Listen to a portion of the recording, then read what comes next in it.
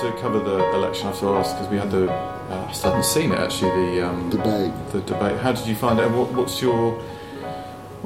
the Gary Young take? You know, it sounds like, you know, we were saying before we started that it seems... I've been hearing slightly desperate American novelists sort of saying, there's no way Trump can win, but then sort of seeming a bit nervous. How are you viewing it?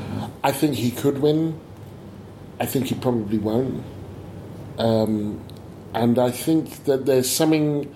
I think there are connections between what's going on in America and what's going on elsewhere. I think kind of most countries have a version of Donald Trump. You know, if it's Marine Le Pen or the True Finns or Geert Wilders, Orbán in Hungary. I don't think it's unique to America. I think, you know, we've come out of this economic crash. An awful lot of people are still not doing very well. America's basic promise and premise, actually, is that every year will be better than the last, that your children's lives will be better than yours. That's not been true for a generation. And people want someone to account for that and to remedy that. And in the absence of anybody creating some kind of route map for kind of turning that around, people get desperate and fall for kind of, you know, hucksters. And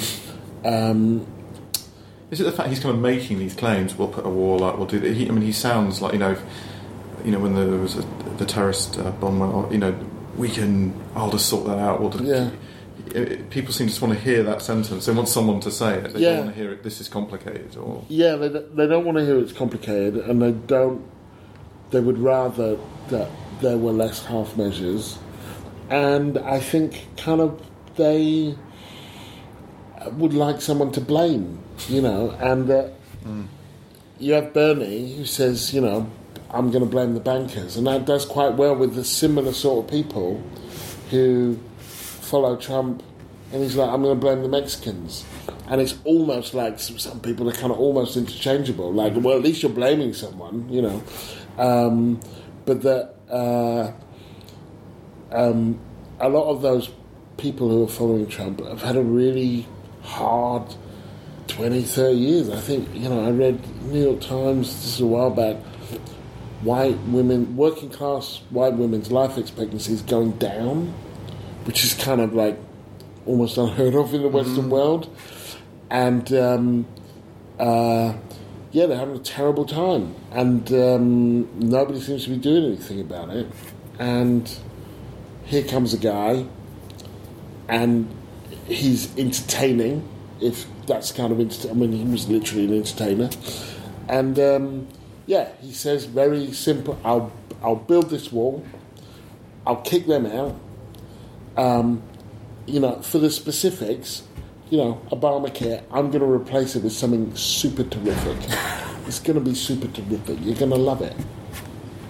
And then it can't be any worse than what's gone before. I mean, it can be, but that's...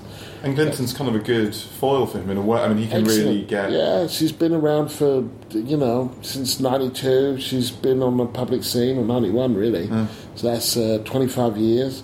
She's implicated through her husband, who she claims his legacy, in an awful lot of this stuff. You know, the NAFTA and Glass-Steagall and welfare reform. She can't send an email properly. She can, and then there's this kind of general sense of mistrust.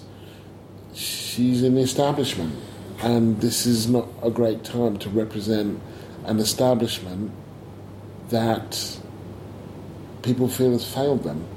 So it's not for a lot of people, it's not a very appealing choice. From the outside world, one seems a lot more kind of obviously appealing than the other. One won't kill us all, the other might.